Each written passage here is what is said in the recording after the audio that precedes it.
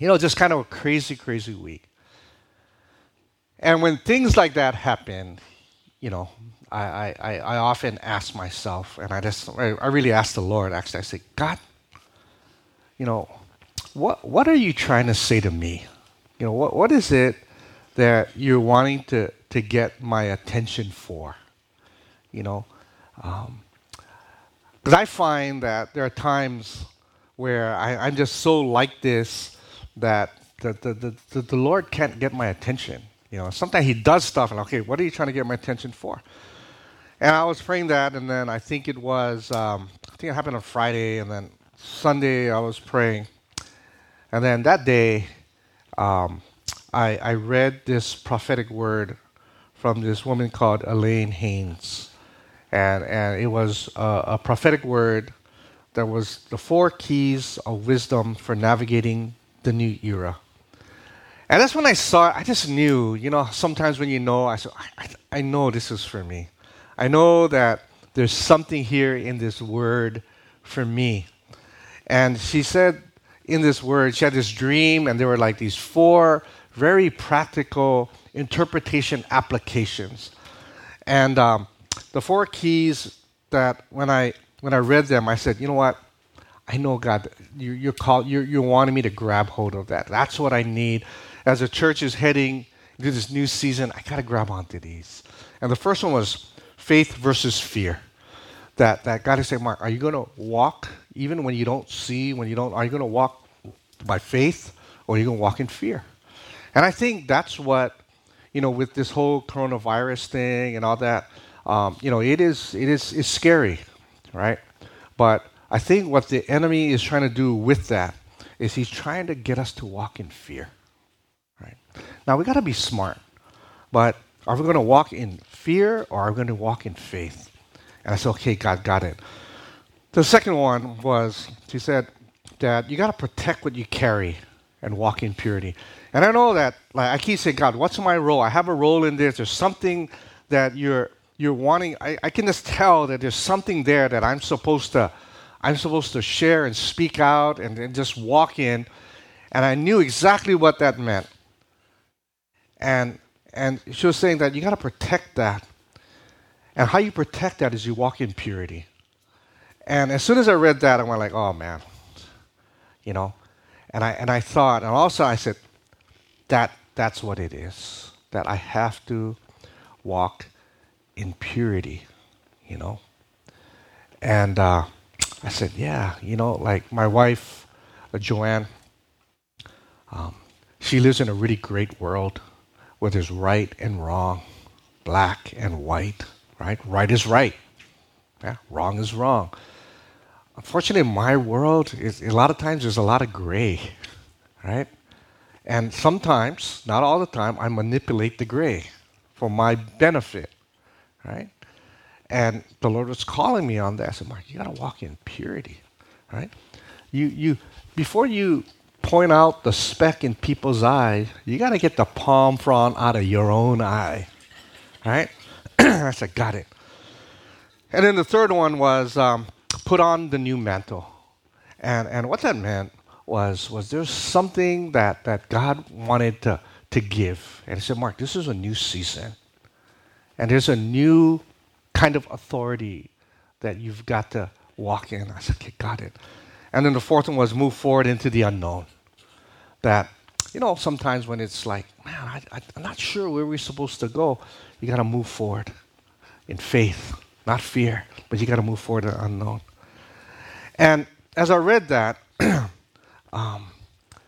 it really struck me like, okay, God, I got it loud and clear. But what kept coming back was the importance of purity.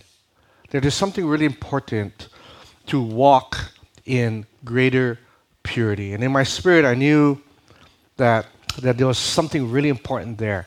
And just as there is this renewed awareness about physical purity due to the threat of this coronavirus, everybody's everybody now washing their hands and doing all these things, and we need to. It's reminding us all about the need, really, that we've got to be physically pure. We've got to be clean. But there is another area of great need where we need to be aware of the importance of moral purity. Yeah. That physical purity is real important because you don't want to get sick. But moral purity is really important because moral purity can get you spiritually sick and it can mess your life up. 1 Peter 1:13-16 says, prepare your minds for action. Exercise self-control. Put all your hope in the gracious salvation that will come to you when Jesus Christ is revealed to the world. So you must live as God's obedient children. Don't slip back into your old ways of living to satisfy your own desires. You didn't know any better then, but now you must be holy in everything you do. Everything you do. Just as God who chose you is holy. For the scriptures say, you must be holy because I am holy.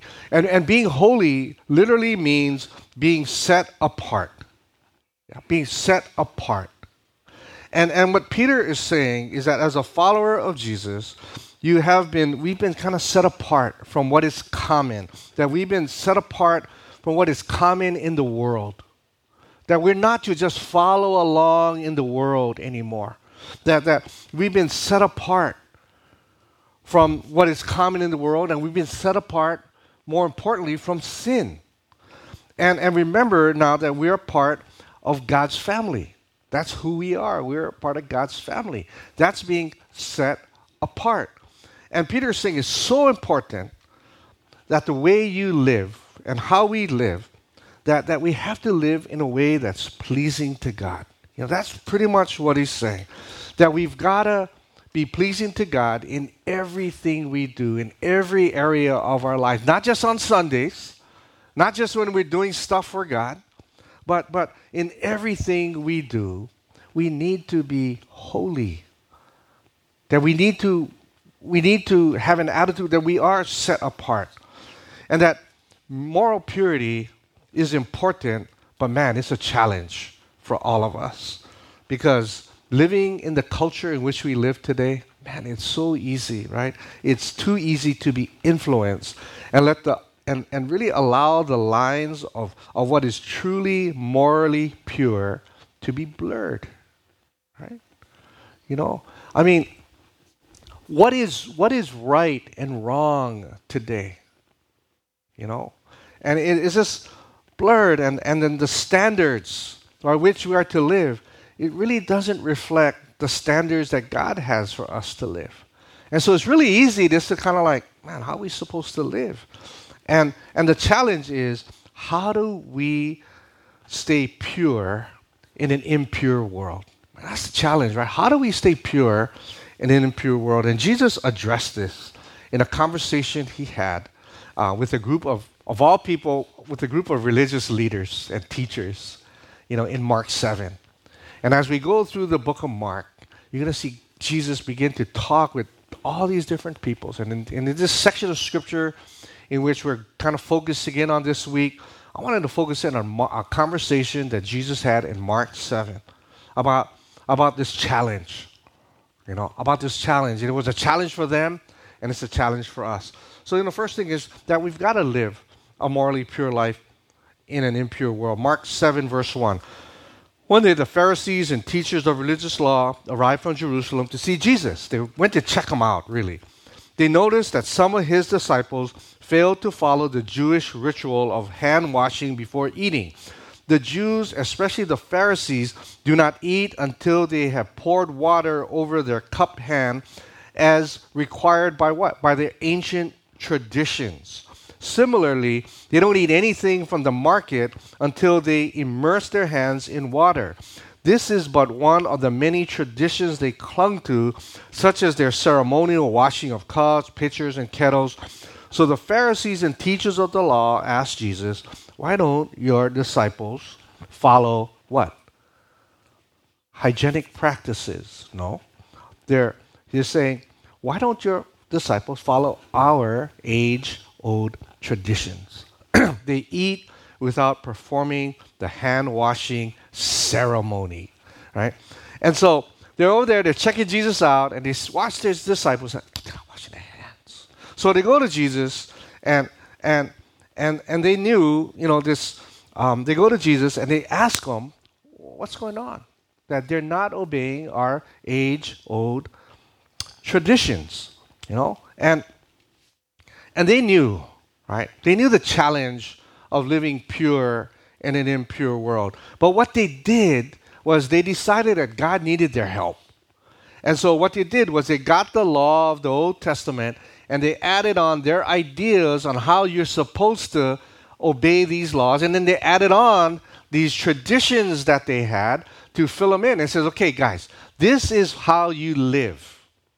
And they had all these instructions and, do this. You got to wash your hands in a certain way. You got to do this. You got to do all these things. And what they did was they took obedience to God and God's law and they turned it into a religion.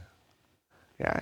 And so it all became it was more about following traditions and do's and don'ts than it was about following God.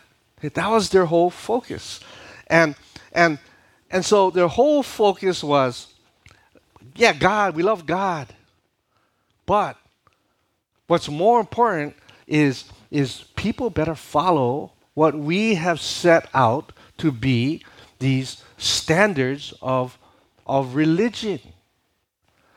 And what happens when we do that it turns everything into religion and rituals and ceremonies and all this, and not on God. And that's what they're looking at, and that's what they're offended at, because Jesus' disciples were ignoring their standards. All right? So Jesus responds to their question. Verse 6.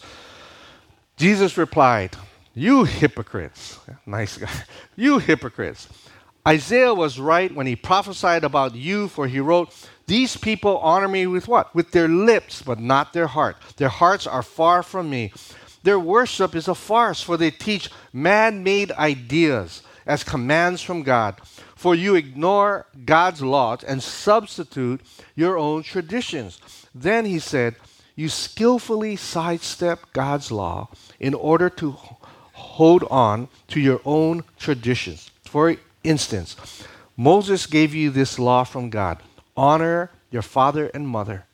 And anyone who speaks disrespectfully of father or mother must be put to death. But you say it's all right for people to say to their parents, "Sorry, can't help you, for I vowed to give to God what I would have given to you." So they're putting God in there now. "Can't help you. I would have helped you, but I got to help God. Can't help you," right? And so they're saying that. And it says, in this way, you let them disregard their needy parents. And so you cancel the word of God in order to hand down your own traditions. This is only one example among many others. Ouch. And Jesus was saying that moral purity is not purity on your own terms. And that's what they were doing. It's not about what you decide is good or what is good enough. Jesus said that being morally pure is about honoring God. And in honoring God, you just can't pick and choose what you want to do. You can't say, "This is something I can obey, so yeah, that's in." Or, "That one's really hard, so I can't really do that, but I can't really say I can't do that, so I'm going to kind of word it a certain way so I can do what I think I can do, and hopefully that, that works this whole thing." And it's like, they begin to do all that, And moral purity is not coming up with your own ideas and traditions. And the sad thing is, I can look and I go, "Oh, these Pharisees, they're so stupid." But you know what? I kind of do that. I kind of do that myself. I kind of do that too. I know, I remember talking to this one person, and they seem to really have an anger problem. And I said, "Man, you know what? Seems like you got to kind of watch. You're just always getting angry." And they said, "I'm not getting angry." I go, "Well, seems that way." And he says, "No." I said, and they told me, anger is when you actually physically hit somebody, right? So anything other than that, you're not angry. I'm frustrated, but I ain't angry, right? And okay, that was their definition. Anger is when you hit somebody. So I said, you better not get angry at me then, you know? But you see, we do that. And what Jesus is saying, you cannot pick and choose. We cannot interpret it in the way we want. But we've got to follow God and follow His standards. And that purity is a matter of the heart. That purity is a matter of the heart. Jesus goes on and He gets to the heart of the issue. He said, how do you live a morally pure life in an impure world? It isn't about coming up with these ideas. It isn't about religion. It isn't about rituals. It isn't about ceremony. What it is it's the answer lies in our hearts. It's in our hearts. Verse 14. Jesus called to the crowds to come in here. All of you listen and try to understand. And this was like revolutionary what He says. He says, it's not what goes into your body that defiles you. You are defiled by what comes out and comes from your heart. That Jesus went into the house and to get away from the crowd, and His disciples asked Him, what do you mean? What you meant by that? Don't you understand either? Can't you see that the food you put into your body cannot defile you? Food doesn't go into your heart, but it only passes through the stomach and then goes into the sewer. By saying this, He declared that every kind of food is acceptable in God's eyes, and then He added, it is what comes from inside that defiles you. And the truth is, we cannot blame being morally impure on things and people around us. And that's what Jesus was saying. They had this they had this belief that man was morally pure, that man is inherently good. And we only get defiled by when we bring something into our life, or when we touch, even like touching unclean people, what is termed unclean people, is on the outside is what defiles us. And what Jesus is saying, you cannot say, well, everybody else is doing it, so I just kind of going along. Or you can't say, well, the devil made me do this. And what Jesus said, we cannot blame what's on the outside, because what's on the outside doesn't defile us. It doesn't defile us. It's not the food and all these things. And what's interesting was they would always look for something on the outside called the mother of defilement. They always look, okay, what's the mother of defilement that's causing me to get all messed up, right? And Jesus is saying, it's not any of that. That the truth is, impurity starts inside a person. What happens on the outside brings out what's already impure and unclean in our lives. And that's what He's saying. And it's what Paul meant when he said in Romans 3:23, everybody has sinned, and we all fall short of God's glorious standards. And what Jesus was saying, that impurity comes from the inside, and living a morally pure life is a matter of our heart. And when they use the word heart back then, it refers to our inner control. It's our thoughts, our feelings, the thing that helps us to make decisions, the emotions. That's where impurity starts. It says, if you're going to deal with impurity, you got to look inside your heart instead of trying to deal with the stuff on the outside. And that's a word for us. That we can't say, well, we got to look inside. Jesus goes on and says, this is what's in our hearts. And He just stunned everybody with it. He said, for from within, in verse 21, for from within, out of a person's heart comes what? Evil thoughts, sexual immorality, theft, murder, adultery, greed, wickedness, deceit, lustful desires, envy, slander, pride, and foolishness. All these vile things come from within. They are what defiles you. And Jesus says, guys, all this evil, it comes from inside of us. You know?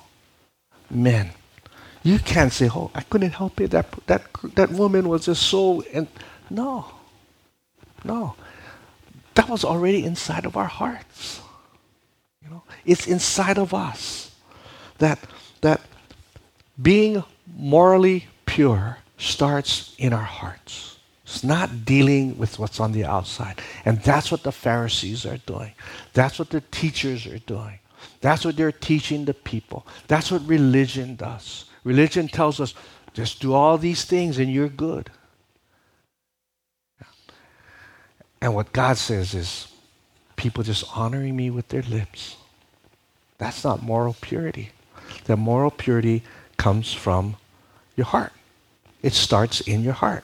So how do you live a morally pure life in an impure world? Well, you got to pay attention. You got to pay attention. You got to guard your heart. You got to pay attention and you got to guard your heart. That being morally pure before God doesn't come from trying to conform to traditions on the outside, because that's not going to get to the heart of the issue. It's like that rebellious child who defies his mom and dad at that dinner table, who's telling us, sit down in your chair, right?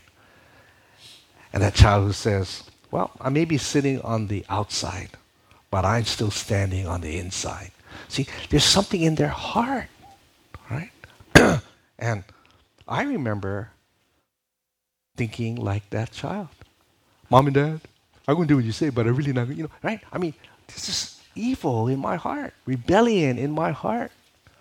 And I can do it on the outside, but it's still there on the inside.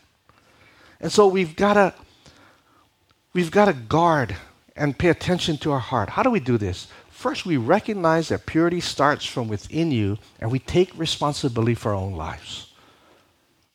If you remember anything, it's you got to take responsibility for your own life, right? Can't blame, oh, if I had more of this or that, if I had a better job, oh, if I wasn't this. Just take responsibility. You take responsibility for your life. That's where it starts, because impurity starts in our hearts. So we take responsibility. The second thing is we guard our hearts. We guard our hearts from impurity. Proverbs 4. See, it's guarding. It's protecting. The idea of keeping watch, to keep from, to protect. That's what, in Proverbs 4:23, it says guard, protect, keep your heart from. Guard your heart above all else. Okay? Strong words, right? Guard your hearts above everything else in it. Before everything else in your life, guard your hearts. Before you do anything, guard your hearts. Is there anything more important? No. Guard your hearts above all else. Why? For it determines the course of your life. It's your heart that determines the course of your life. Avoid all perverse talk. Stay away from corrupt speech. Look straight ahead. Fix your eyes on what lies before you. Mark out a straight path for your feet. Stay on a safe path. Don't get sidetracked. Keep your feet from following evil. Yeah. You gotta guard your hearts. Right? If you struggle with getting drunk, don't go to bars and all these places where there's, just stay away from that. Right? So you gotta guard your hearts. If you're a guy and you have a hard time because you're lusting and your eyes are getting you in trouble, right? Go to the beach at night. Right? Let's go to the beach at night. Let's go by yourself. Right? Or go to the beach with your wife or some girl, because with your wife you ain't going to look right. It's hard. Right? You gotta guard. We've gotta take responsibility, and we've gotta not put ourselves in positions, and we gotta put ourselves in a position where we won't be messing up. Right? Okay? Guard your heart from impurity. You know, one thing that I've done that is just so great that I said, thank you, God, is read a proverb a day, right? There's 31 proverbs. Read a proverb a day. If you want to guard your heart, that's a great place to start. But it kind of tells you, oh, don't do this, do this. Okay, watch out for this. Oh, watch out for that. You know? And it's like 31 proverbs. You know, today is the first, so it's Proverbs 1. And let's just do that. Let's go over and over and over. And you just begin to see how God will begin to give you wisdom and begin to really help you to guard your hearts, all right? Another thing you can do is cleanse your heart from impurity. Yeah? So you take responsibility. Then you just guard your heart. And then you cleanse your heart of impurity. Because you know what? We guard our hearts and all, but stuff gets through, right? And we're like, oh. As negative thoughts, ideas, or feelings rise in your heart, grab hold of it, confess, and be cleansed. It's as simply easy as that. Negative thought, oh, God. 1 John 1:9 says, if I confess my sin, you're faithful and just to forgive me and cleanse me from all unrighteousness. You just do that. Mark, you don't understand. If I do that, I'm going to be doing that all day long. Then do it all day long. Join the club. Right? But you got to cleanse. You got to cleanse your heart of impurity. What happens when you get a negative thought? Kind of grows, yeah?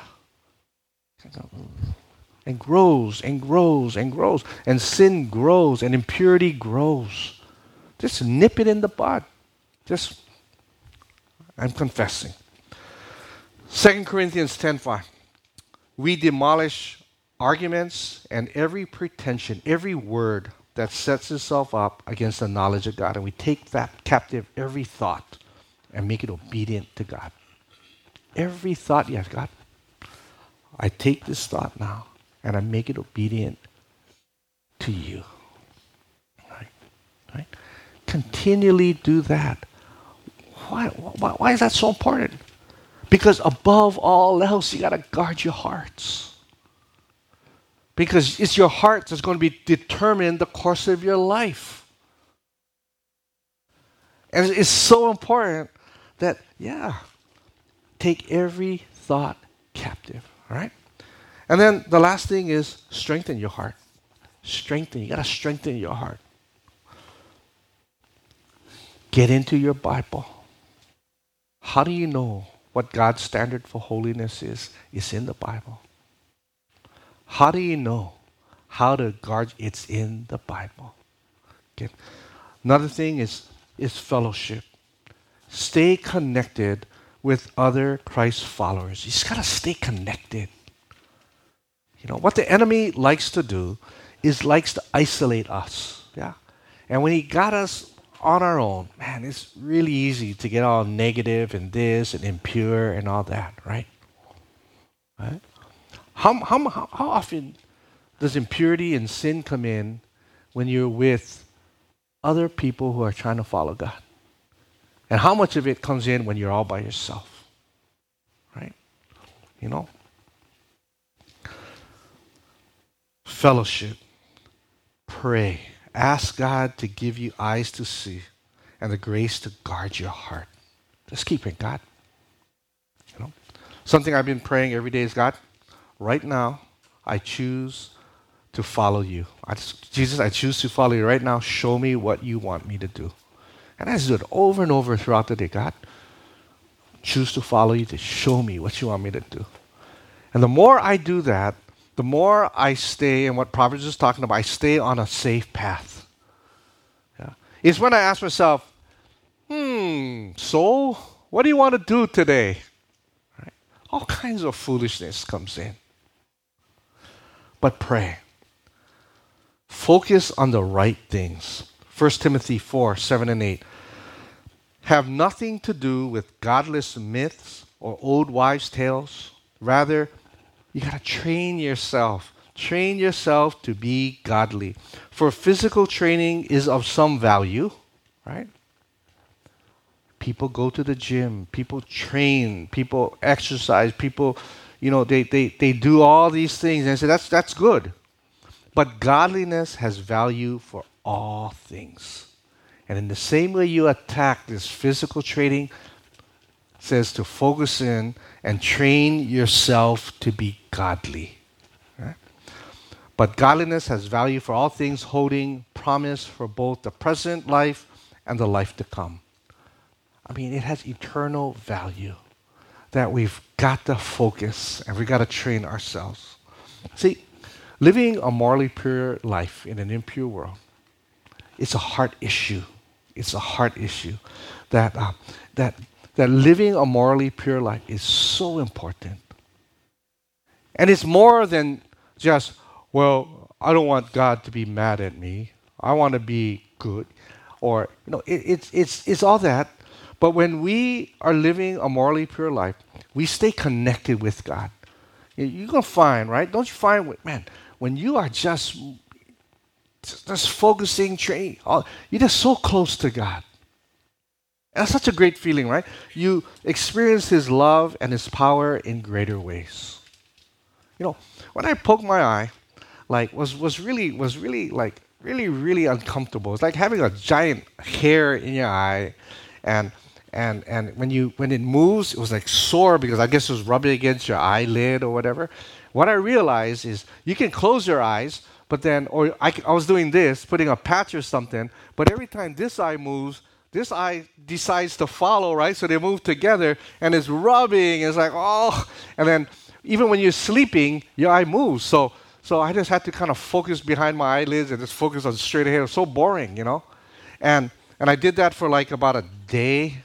And it's like, man. And I thought, man, I cannot do anything. And the first thought was like, oh, can I even watch YouTube now? Right? I can't do YouTube. And oh, man, what am I going to do? And then what really got to me was I said, oh, I cannot even read my Bible. And that sounds kind of weird, but it was like, I thought, oh, if I'm blind, I cannot read my Bible. And I thought, oh, how junk life would be if I couldn't read. And I started getting this real love and appreciation. God, if anything, just heal my eye because I got to read your word. So I was listening on tape, not the same. Because I cannot underline stuff on tape. I can't go up and underline it, the audio Bible. How you do that? I cannot. And then I remember when my eye felt better, then the next day what happened was, then the nurse, the doctor was saying, hey, you're going to, if you get sensitivity to bright lights and stuff, then, you don't want to wear sunglasses or whatever. And I go, no, I'm fine at that first day. The next day I get, bright lights. Cannot see. But you know what? After all that ended, it was like, oh God. The first thing I did was I said, oh God, I love your Bible. And I've been reading like crazy. I'm so grateful. And when you focus on God, you just grow in your love and your relationship. You experience His love and power in greater ways. And then you begin to walk in His love and power in greater ways. That's the coolest thing, is when you begin to walk in His power and in His love. And you begin to see and experience things you never experienced before. And then we become shining examples of a follower of Jesus. See, when you're living a morally pure life, people are going to look at you like, man, come on. No, I cannot. Why not? And they're going to tease you at first. But you know what? You become a shining example of what a follower of Jesus is really like. One of the indictments against the church is what? Church, a bunch of hypocrites. Why? Because we honor God with our lips. They don't see it in our lives. And when we live a morally pure life, you become a shining example to the people around you. God's word to me this week, that as I was praying, my eye and the whole thing, felt God say, Mark, I'm giving you the wisdom you need to navigate the church into this new season. But you got to protect what you're carrying and walk in purity. And I think that applies to all of us. That's what Jesus was getting at. That's what Jesus was saying. It's not on the outside, it's what's on the inside. We got to take responsibility. And that moral purity is really important. And it's not about religion. It's not about rituals. It's not about ceremonies. It's not about coming to church. It's not about whatever. It's all about what's in your heart. And we got to pay attention. We just got to guard our hearts above all else. That's what God is saying to us, right? Well, stand. I'm going to pray, all right? Joe, Dave, anything? Okay, let's pray. I'm sorry I went over. That was my bad. Let's pray. Father, thank you. Call these worship guys up. Thank you, Father, for your love, your mercy. Father, I pray that even if, that we've messed up, that we can come to you and you're faithful and just to forgive us and cleanse us. All we got to do is forgive. All we got to do is ask for forgiveness. So we ask right now. Father, as we head out this week, use this song as a song of worship to our hearts, in our hearts. We thank you in Jesus' name. Amen.